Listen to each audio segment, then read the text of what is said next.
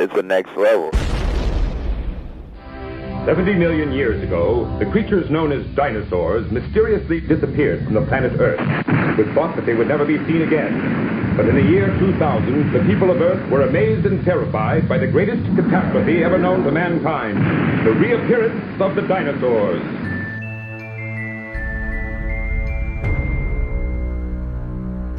Do you ever fantasize about being killed? Do you ever wonder about all the different ways of dying, violently? And wonder, what would be the most horrible way to die?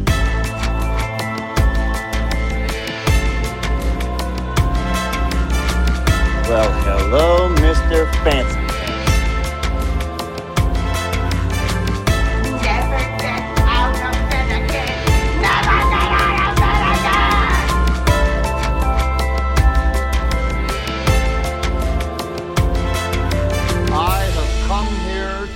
Bubblegum and kick ass, and I'm all out of bubblegum. The following movie contains material that may not be suitable for all viewers. Viewer discretion is advised.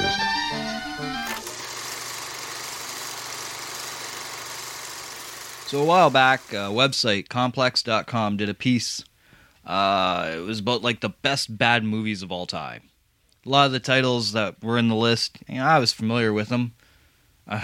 Okay, so Big Trouble in Little China. What? I don't know how that's a best bad movie, but whatever. But Maximum Overdrive was on the list. Over the Top, Masters of the Universe, Howard the Duck, Spookies, go figure. Breaking 2, Electric Boogaloo, Catwoman. I don't even know how Catwoman is considered a best of anything, really. But that's just my opinion. I don't know. I was reading the article though. I actually, because of the movie that I'm reviewing this week, I went back to the article. I'd read it a long time ago. And anyways, I was laughing at many of the titles, knowing I've seen most of them. In many cases, I've enjoyed the hell out of them too. But then I sat down, to take in this week's Schlockfest. And I find myself at first asking, how in the world did this movie not make the list? I mean, that answer and more to the questions you would never ask anyway are coming to you, barely alive and bleeding from the eyes, from the Next Level Network of podcasts and Studio Zero. In the near future, it's discovered that the dinosaurs did not die off, but instead live near the center of the earth. And they are now taking over this week's presentation of What Lurks Behind Podcast Zero. And I am your host, Prehistoric Paul. And not because I'm an old fart. Well, I am, but it's more I'm trying to stay in within the theme of this week's episode. Episode 65. And yeah, so today's review of the week. Oh, she's a beaut, Clark. Oh, she's a beaut. Best way to describe it is kind of like a direct-to-video kind of beauty from 1982. Direct-to-video in 1982, back when VHS was just on the boom. It was big, it was proud. And if you're a fan of Ultraman or Godzilla, you'll probably love this movie, maybe.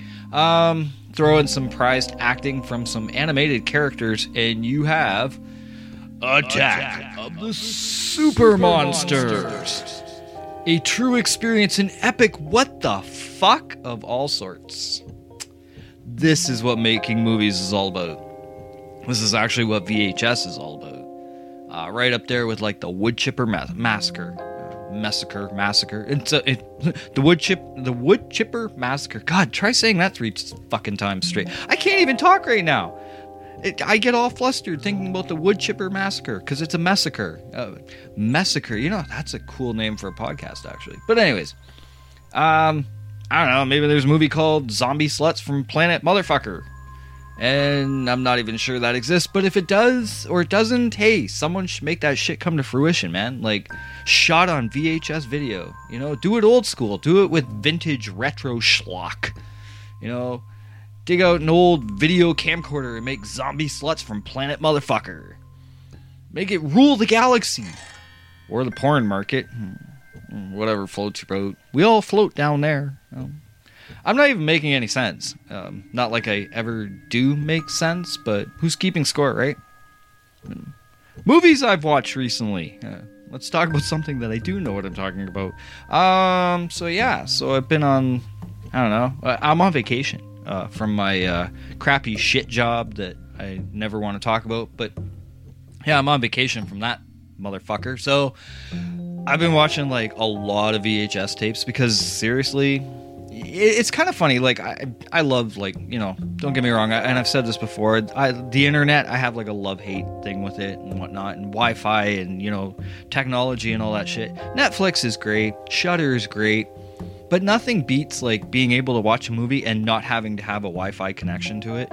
So like that's where VHS and DVD and even Blu-ray still like kind of like, you know, take the cake, because you don't need to be hooked up to the internet, you know.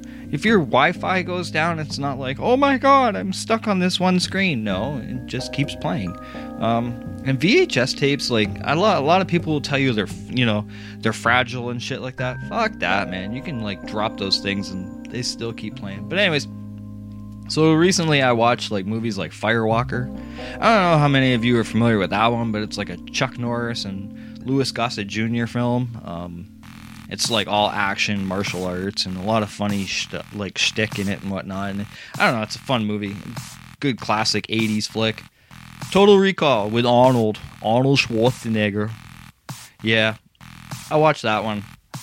I like that one. It's a good one. Very cyberpunk. Never realized that, you know, like how like it really, I mean, it takes place on Mars and whatnot, but so did Armitage 3. And anyways, what else did I watch? Black Rain with Michael Douglas. Oh, that's such a good fucking movie too. Also watched When a Stranger Calls, and I'm talking the OG shit, like the original 1979 one, not that watered down remake that came out and fuck, I don't even care. You know, like, and it's kind of interesting. Like when I was watching When a Stranger Calls, like, you know, when I was younger and watched it, I didn't remember it feeling so drawn out. They really, I see it written on the internet a lot where people say they should have kept it to a 20-minute short film. Yeah, because that opening 20 minutes is perfect on its own. It kind of makes me laugh too. Like when I was younger, like I remember seeing this for the first time. It was kind of funny because like I was, how old was I? Maybe 13, 14 when I saw this for the first time. And I'm not going to lie, I had a bit of a crush on Carol Kane. I don't know. I always thought she was cute in her own way. Like, absolutely loved her in Transylvania 65000. I love Gina Davis in that too. I wonder why. But enough of all that shit. Enough of all... Fuck. You know, I need to just... fly into the review, right? Fly like a pterodactyl. In with the theme. Yeah, so time for a quick break. We're going to do that quick timeout trip. And then when we come back, a shared podcast experience that is sure to have you questioning just what the fuck I had in mind reviewing this 83-minute collection of moving pictures. If that's what you want to call it. Yeah. Attack of the Super Monsters. Oh, it's super alright. Hee. Back in a snap, kids.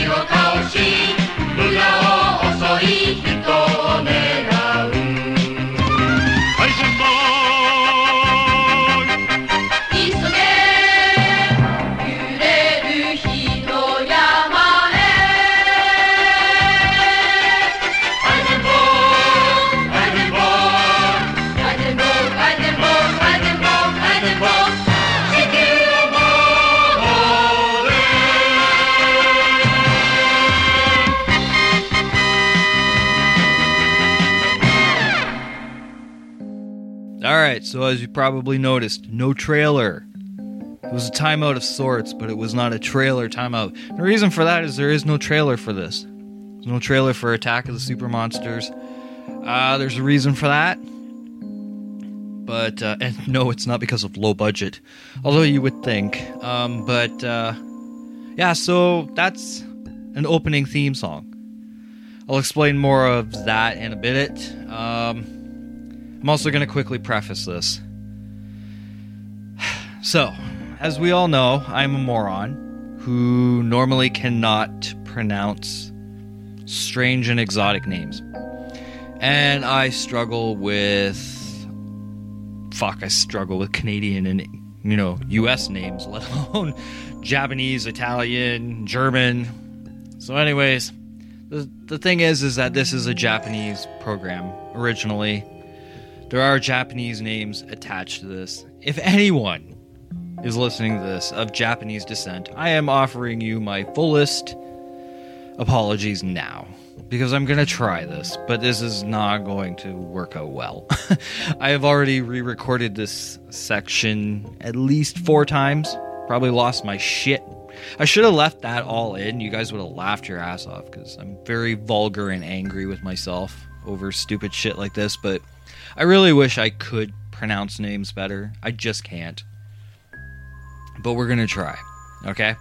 So that's my preface for this. It's time to now move on to our review of the week, which is Attack of the Super Monsters, which was released in 1982 on VHS home video in North America. No theatrical release, guys. No, it was just straight to VHS. And in Japan, I believe the release on this said title was like 1977, I think. Anyways, the directors, there's 2 directors for Attack of the Super Monsters. Toru Sotoyama, who was also responsible for a TV series known as The Iron King, and Tom Weiner. And more on Tom in a bit, because his name comes up more than once in this. Produced by Mark Cohen, Sidney L. Kaplan, and Akira Tsuburaya. And Akira Tsuburaya was also responsible for another big cheese fest known as Return of the Dinosaurs. And I do have a copy of that one as well. Haven't watched it yet. After watching this one, I knew I needed a break. There's a reason for that. So, written by Hiroyasu Yamaura and Tom Weiner, again. Special effects by Shohei Toho. And the music by Toshiaki Tsushima and Robert Walsh and Seishi Yokoyama. So far, so good, guys. Let's hope I can keep this up. You'll notice that I'm going through this very quickly. This is not a typical movie, per se. There's very little casting crew, and there's a reason for that. Your starring cast is primarily voice actors. Tom Weiner. Tom Weiner is your narrator. He also plays the character Tarok. Now, he is a big voice actor. He was the voice of the Puppet Master in Ghost in the Shell, the 1995 movie. He was in that. Also, the Street Fighter animated series, or anime, he was Bison. He was also the voice of Sid the Dummy in Buffy the Vampire Slayer. There was that one episode where there was like the ventriloquist doll. I forget the name of the episode, which is horrible on my part, but anyways, Tom Weiner was the voice of Sid. He was also in the series X, Sakura Wars, Mighty Morphin Power Rangers, Neo Tokyo, Robot Carnival, and Armitage 3 Dual Matrix. Again, huge name in voice acting, especially with Japanese anime, like the English dubs, whatnot. The next name, Dan Warren, same idea. He plays Jim Starbuck in this. And again, 259 credits to his name. Like, these guys, they are constantly busy. Tom Weiner, I didn't even get tracked, but I think it was like in the 300s for credits to his name. Dan Warren had Ghost in the Shell standalone complex to his name, and that was a big one.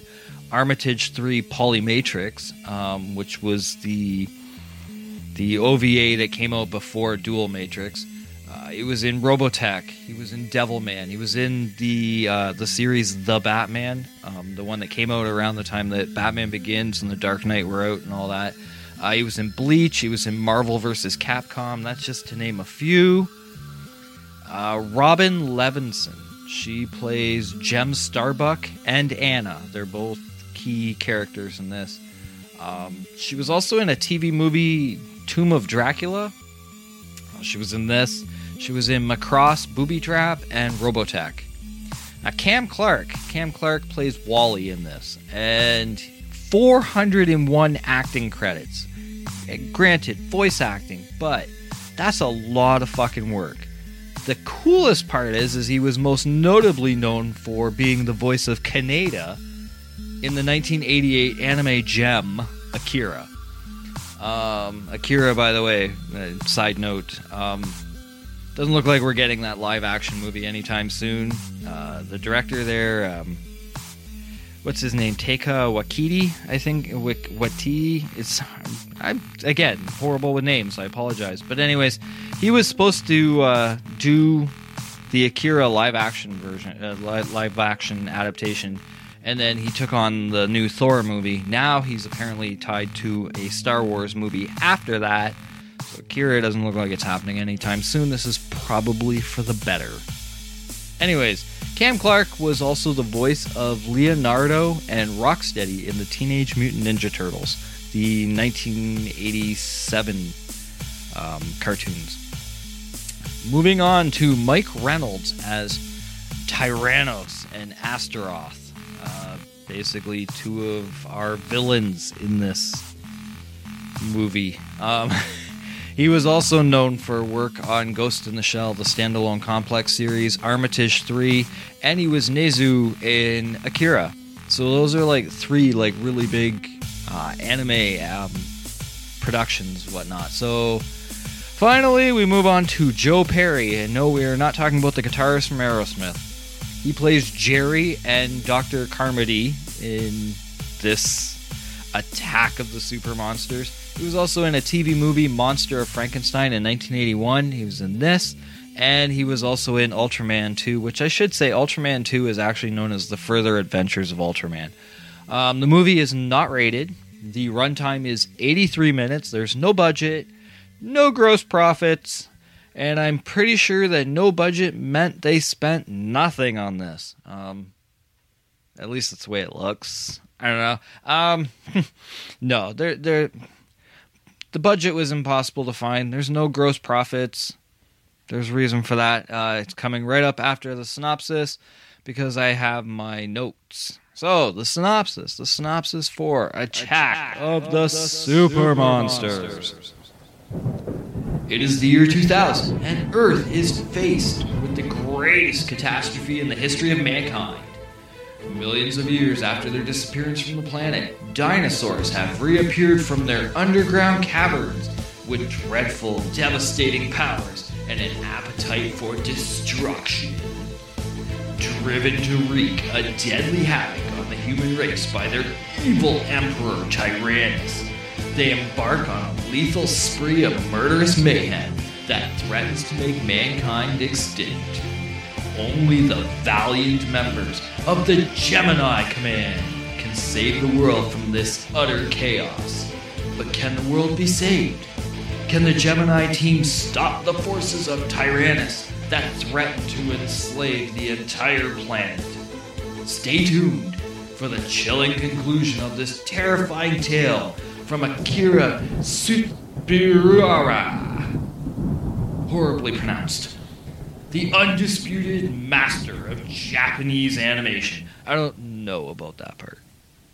I don't know that we could say he's the master. But, hey, moving on to Notes from the Future, Prehistoric Times. Okay, so at least, let's put it this way. In 1982, when it was released in North America, this was considered the future. But the movie takes place in the year 2000, and that happened 20 years ago. So sadly, this really isn't a futuristic movie anymore. It's kind of like, Back to the Future? Back to the Future 2, when they go to, 2015? I know, I'm fucking horrible, right? I should know this, but I'm guessing. So, to explain this whole thing, the reason why there's no trailer, why this is not, it's a direct-to-video kind of movie and whatnot, it's an episodic movie. And I say this because it was based on a TV series from Japan. It's straight-to-video in North America. This is only 4 episodes from that TV series. The TV series was known as a show called Dinosaur War Eisenborg. And it aired from 1977 to 1978 on Tokyo 12's, Channel 12. It combined Tsuburaya's, I can say it sometimes and sometimes I can't, Tsuburaya's trademark. Okay, so the whole idea of, how to explain this? It's like you have men in rubber suits, and then you have claymation, and you have Japanese anime. All on the screen, all at the same time. And so the show can be considered anime. It can be considered what they call daikaiju, which is like it's a mixture of animation and men in like big suits and whatnot. Anyways, the show itself ran for 39 episodes, but only 4 episodes are considered part of this movie. If you want kind of a better explanation of like what it's like, for those of you who collected maybe the X-Men movies or the Spider-Man cartoons that came up from Buena Vista several years back, the X-Men one, for example, there was Legend of Wolverine, which was 4 episodes from the X-Men the animated series put together to make sort of like a 80-minute movie, so to speak. Spider-Man, they did it with like there was the Green Goblin. I don't remember what it was called, but something with Spider-Man versus the Green Goblin. There was the Venom saga, Spider-Man versus Daredevil, and stuff like that. And where they took like certain episodes and they tied them together to make them like a full-length film. That's what they did with this. So that's what this is. And again, it's men in rubber suits meets cheap anime. And then there's some claymation thrown in there. And it doesn't take long to figure out what this is. Okay, like, you're not even into this movie 30 seconds, maybe a minute. And the movie opens up with, I shit you fucking not, talking dinosaurs. And these aren't just fucking talking dinosaurs. These are dinosaurs that are like, kill all the humans, destroy them, burn them all. And I'm sitting here going, fuck, this Emperor Tyrannus is my fucking spirit animal. Like, he wants to kill all the human race. Now, granted, I'm not a violent person, so I'm never gonna pull off some like mass destruction of the human race. But you know me with my fucking human race sucks. And this guy's like, I want to kill them all. I'm like, let him do it. We're waiting for a meteorite to hit this fucking planet. It ain't happening. So let a talking dinosaur take care of us. I don't know. I shouldn't be so down on the human race. We're a good breed. We really are. No. But you have so you have talking dinosaurs, right? You have like Emperor Tyrannus. You have Tarok, which is like a talking pterodactyl. And again, like the idea of like the talking dinosaurs, like apparently they're telepathic. They're able to learn our language. Like, you're watching this? I don't understand. And like the fucking dinosaurs, like they didn't die out. Instead, what they did, I guess, when the fucking meteorite did hit the world, like, and got rid of the fucking dinosaurs, like, they migrated under Earth. What is this, Zion? What is it, fucking Matrix? Like, we scorched the sky, so we moved down to the fucking core of the Earth. Well, apparently the dinosaurs had the same fucking idea. And they've lived there ever since. And then not only do you have talking dinosaurs, you have giant bats. You have red monster dogs. That the dogs, you're going to love this. So Tyrannus, like, possesses the dogs. And he turns, like, beagles and fucking Dalmatians and German Shepherds into these red monster dogs. It's like fucking Zool and Gozer and all them. But, it's like, it's fucking hilarious. The giant rats.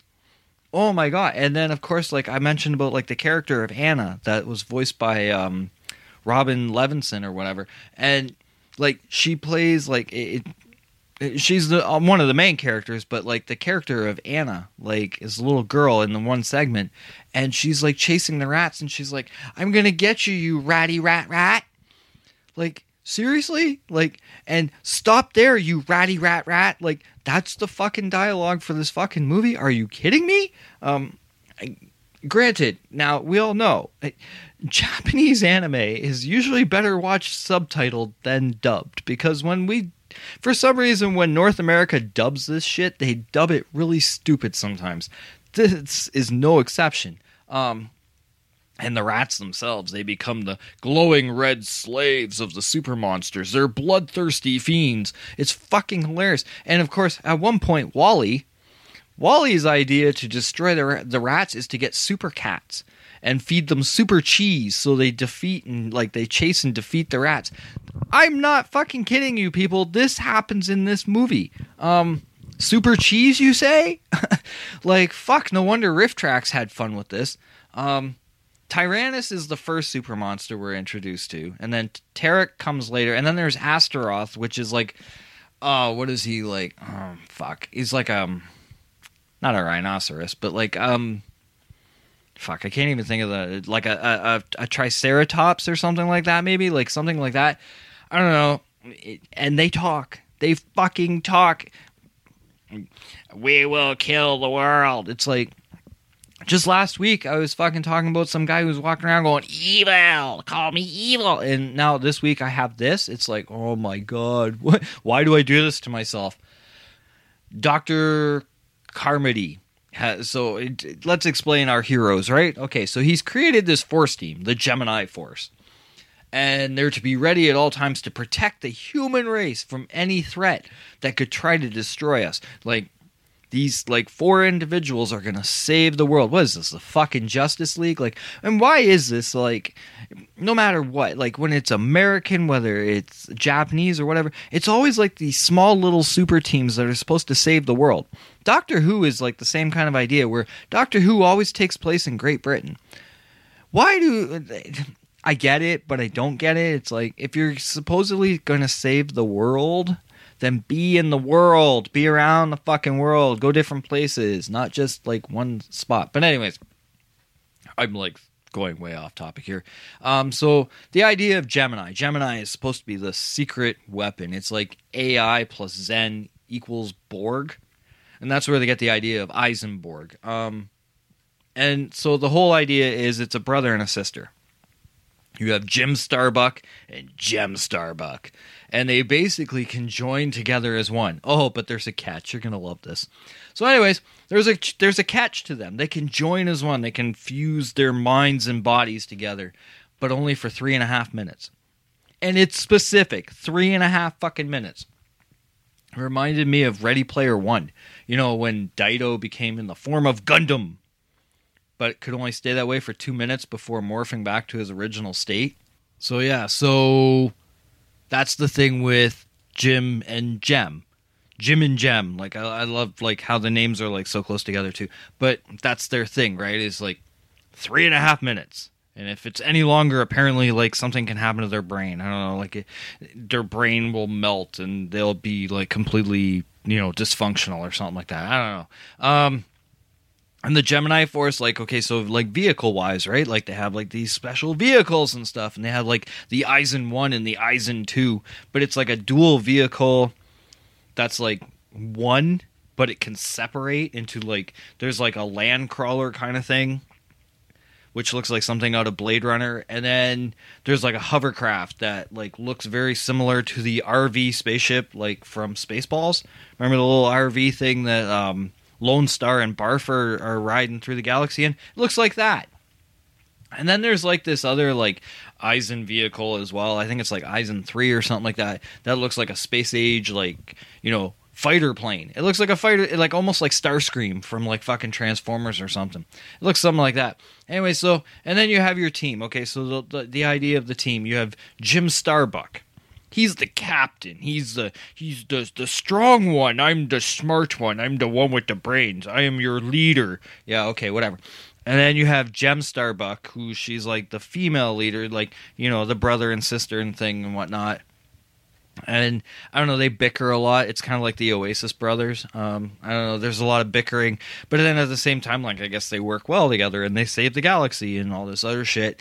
And then you have Wally, who's like the klutzy comic relief, which, of course, the name hits home because I used to have my dog's name was Wally, and I was like, oh, and he was a klutz and he was comic relief too. So I guess it goes with the territory. And then we have Jerry. And Jerry, while he's not the brightest, is apparently the science brain. He's the scientist. He's supposed to be like the one that knows all the ins and outs of everything and whatnot. So the thing is that with Attack of the Super Monsters, like, let's be honest here, man, this is not scary at all. Clearly made for kids. It's a kids show. But the thing is that it has that monster appeal. It has that kaiju appeal, right? Like, and if you like the cheesy kaiju shit, like, you know what I mean? Like, you'll find this charming. Like, if you enjoy like the old Godzilla shit, right? Like, we're talking the old stuff. We're not talking like the new like Warner Brothers productions that are like supposed to be like lifelike and massive and all this other. No, I'm talking about like men in rubber suit shit, right? The kind of shit that Pee Wee Herman crashed in on, like in Pee Wee's Big Adventure. That kind of stuff, the low budget shit, you're gonna find something very charming about this and hilarious. Like, you laugh a lot. Like I said, the dialogue is it's something. Like, ratty rat rat. Like, when that fucking line came up, and I'm watching this at like 2 a.m, and I'm trying not to wake anyone up, and I'm fucking split in a gut because it's just like, that's the best you could do. like oh, and then like there's one point where they're trying to like freeze the rats, and they call them mice cubes, not ice cubes, but mice cubes. I shit you not, like, this was the clever like writing team at their finest. I mean, and again, like, let this sink in just for a moment here. We have talking dinosaurs. Can you imagine if Jurassic Park had incorporated speech for their fucking, you know, their raptors and whatnot? Like, Oscar-winning material for sure. Am I right? Like, come on. This was so great. And it was one thing, definite plus. Thank God it was nice to see a kids program that didn't have stupid fart jokes. I am so tired of that, where like we seem to think that fart humor is so great for kids. There's none of that in this shit. It's just a nice mixture of live action with animation. And I'm going to give you a history lesson, because this is not the first time this had ever been done. Obviously, I mean, we've had, you know, Roger Rabbit and, you know, Cool World and all that other shit, and we've seen this many times before, right? And SpongeBob SquarePants and whatnot. But if you really want to go way back, Max Fleischer and Walt Disney were probably two of the first talents to pull this shit off. I mean, Max Fleischer had Coco the Clown. Okay, Coco the Clown, it was an animated clown that interacted with live action sequences and scenarios and whatnot. At one point, like, Coco even had like a boxing match with a kitten. And the cat was real, like live action kitten, but Coco was animated. And then there was Walt Disney. Now, Walt Disney didn't always have Disney Pictures. He didn't have his monopoly of the world. Well, I mean, he doesn't have it. He's kind of dead now. But the idea of Disney, like Disney, Walt himself, he created it was called Alice's Wonderland. It was a 10-minute short. He created it for a studio that went by the name of Laugh-O-Grams. I think they were out of like Missouri or something like that. And anyways, Walt Disney was working on silent films there, and he had created this Alice's Wonderland, which Virginia Davis was Alice, and she basically was a human in a cartoon world, very much like Who Framed Roger Rabbit and Cool World and whatnot. The Laugh-O-Gram studio eventually fell apart, and Walt didn't have a job. Walt was, jobless. I mean, there was a time when Walt Disney did not rule the world, right? And so he takes this trip to Los Angeles, and he insists he's going to make, like, the character of Alice, and he has this whole plan for Alice's Comedies. That's what he wanted to create, Alice's Comedies. He wanted to make this a thing. And it ends up he finally signs up with Winkler Pictures. Mary Winkler, I believe, was the head of that. And Alice Comedies is born. And it's a series. And it was 57 shorts in all. Ran from 1924 to 1927. It is in the public domain, but it is also... I can't remember the name of the museum that picked it up, but they basically are attempting to restore all 57 short films, including Alice's Wonderland. Quite a few of these can be found on YouTube. They can be found at archive.org. I've watched, I think, about 3 or 4 of them. I wanted to see what it was like. But Max Fleischer and Walt Disney were like 2 of the first to ever actually incorporate live action with animation. And then you fast forward to 1982. We're now back at Attack of the Super Monsters, and it's the live action animation craze released in North America. However, not received very well in North America. Now, in Japan, the series did great, but they had all 39 episodes, and it was well loved. I guess Saudi Arabia is another place where it really picked up. It was very well loved there. Italy, parts of Italy really enjoyed it. Obviously, like Europe is very artsy, right? So they're open-minded to this kind of stuff. North America, however, we're very close-minded pricks. We really are. But then again, this was our only insight into this. And it was 4 episodes compiled into one 83-minute movie.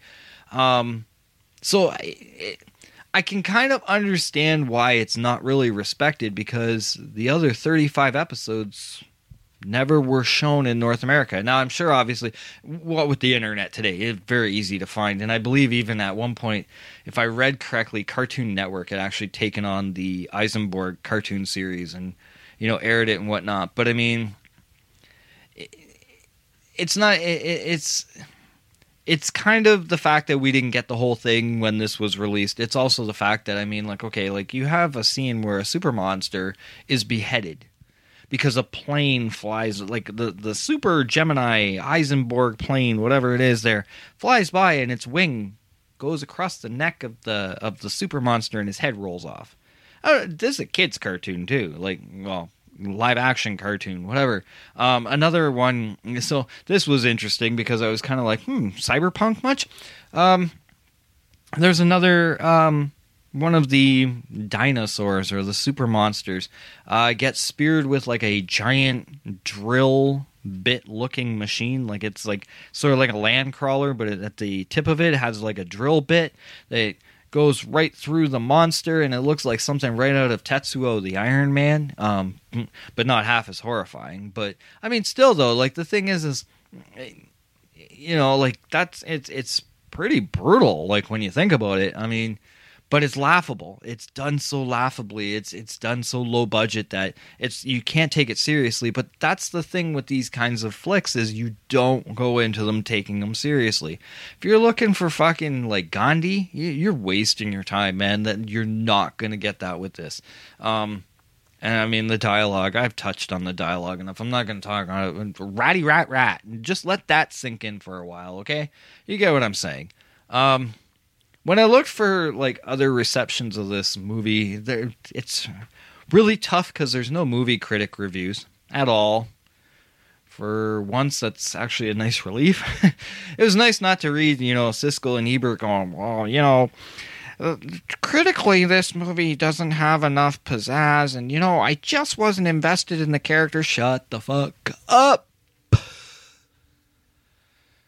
of our users on the internet, now, it was kind of funny because either they find this movie highly entertaining or utterly abysmal. And then there's that middle ground where it's like some of them enjoy the pain that this brings, finding humor at its own expense. Like I said, Riff Tracks, they had their fun with this, and they recently released it on their website, actually, and I think it's like $10 to own it, like for a digital download or whatever. You can find a few clips of it on Facebook and Twitter as well. IMDb has this movie at a 4.9 out of 10. Here's the interesting thing. The two highest common ratings was either 10 or 1. So you can tell you're getting that kind of a crowd, right? Like it's either they totally love this for the full cheese effect that it brings, or they absolutely hate it because it just was not appealing to their sense of humor. Podcast 0 rating. Oh, jeez. Okay, so the movie is bizarre. It's crazy. It's low budget. And it's definitely Japanese. Rubber suits, not the sexy kind. No, it's not any of that BDSM kind of cool, awesome shit. No. This is very 70s, 1970s looking rubber suits and 1970s looking anime. Like it's, I don't want to say it's cheap anime, but it's back to the days when you didn't have, like, we're spoiled in these days. We've had Ghost in the Shell, we've had Akira, we've had Spirited Away and Princess Mononoke and, Wicked City. We've had some fucking beautiful looking anime come out.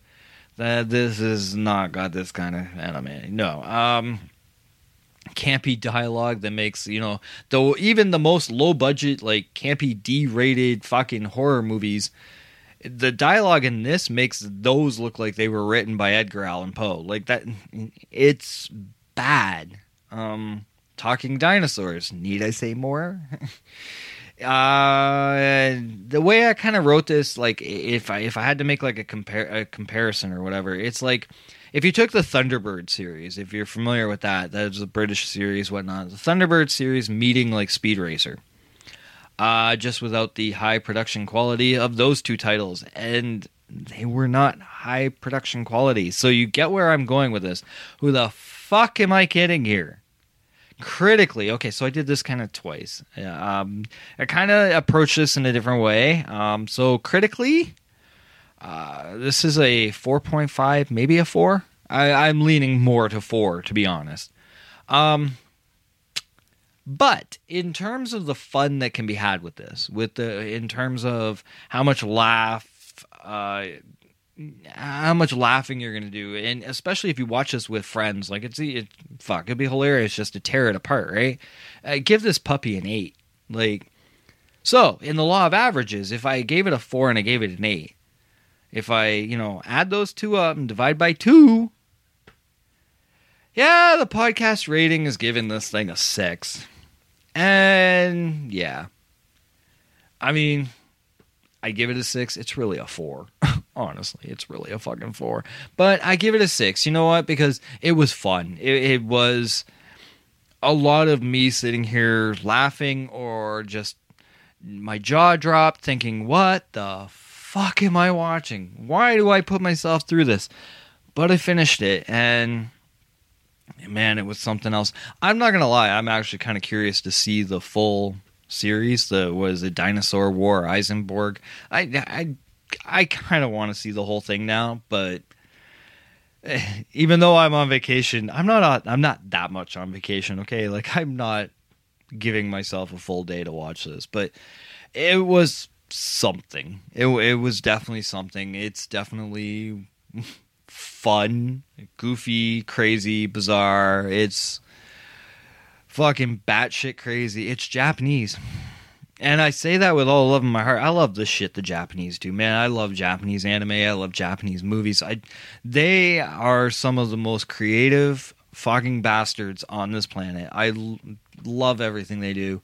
Even when it's like bad like this, I still love it. And on that note, thank you for listening. Again, this was it was fun. really interesting to research. That was kind of the cool thing. Like, the research part of this was a lot of fun. I'm not gonna lie, some of watching the movie was painful. Because it was also done in the 4 episodic kind of breakdown, especially when it came to like the fighting parts, you could kind of like turn away. You didn't have to really focus on it. There was much like the Spider-Man cartoon series of the 1960s, how there was like a lot of frames were reused over and over. This kind of did that at times too. And I think that's also what kind of hurt the final production for the North American release. Just because there's several times where it's like the Eisenberg one lifting from the Gemini like headquarters and whatnot. You can tell it was the same stock footage used for all 4 times, and it was like, all right. The dinosaurs fucking sell this thing. Like Tyrannus is just hilarious. Kill all the humans. Like, it's so much fun. But yeah, that's that. Let's do the locations of the podcast, the social media. I'll announce next week's episode, and then we're gonna just call it quits, because I really have nothing more to say except watch it for yourself. Oh, and I will say this. It's free for streaming on YouTube, or you can download it at archive.org. It's not hard to find. The VHS is easy to find on eBay if you're interested. I'm not gonna lie, I kind of am a little bit, but anyways, where to find the show. So you want to tell your friends about this awesome show known as What Lurks Behind Podcast Zero. It's your fucking favorite show in the world. You want to tell your friends, and you got to give them some suggestions, some pointers, where to go. So to find the show, you can find it at Apple Podcasts, on Google, Spotify, Castbox, FM Player, or at its home of the Next Level Network, thenextlevelnetwork.com/podcast zero. You can also locate the show at whatlurksbehindpodcastzero.com. Now, so you've told your friends about the show. Your friend fucking loves it. It's like, God damn, I've got to talk to that host. He is like just something full of charisma. How can I talk to this man? Well, you can email me at whatlurksbehindpodcastzero@gmail.com. Or you can go on the social media. You can be a troll if you want. I really don't care. If you want to sit here and, heckle me and tell me I have no dick, hey, you know what? You're probably not wrong. I have a hard time finding it sometimes myself. More info than you needed. But anyways, you can find the podcast on Facebook at facebook.com/whatlurksbehindpodcastzero, or on Instagram at whatlurksbehindpodcastzero, on Twitter, the home of What Lurks Behind Podcast Zero, and Postmortem Paul. Not Prehistoric Paul, that was just for this week. He's normally postmortem, because I stink and full of fucking rigor mortis. Morgaritis. What the fuck is Morgaritis? Nah, that's a podcast waiting to happen. Like Morgaritis, because what the fuck. But anyways, you can find me on Twitter at WLBpodcast_0. There's a Redbubble store. If you're interested, go on Facebook and hit the Shop Now button. It'll take you right there. Make it easy on yourself. Lurker's recommendation. Guess what, kids? There is none this week. I mean, unless I, tell you to, go out and try and find a VCR. Buy a VCR. Let's keep VHS alive. There's your Lurker's recommendation of the week. I had nothing this week, guys. There really was nothing. I mean, I was trying to think about it. Well, okay, Lurker's recommendation. No, I'm going to switch this up. It's coming. It's coming this week. January 23rd, October Faction drops on Netflix. I am skeptical, but I'm still going to give this the benefit of the doubt. I think it'll be somewhat worthy. Probably talk about it on next episode as well. But anyways, yeah, that's dropping this coming Thursday. So there you go. There's your Lurker's recommendation of the week.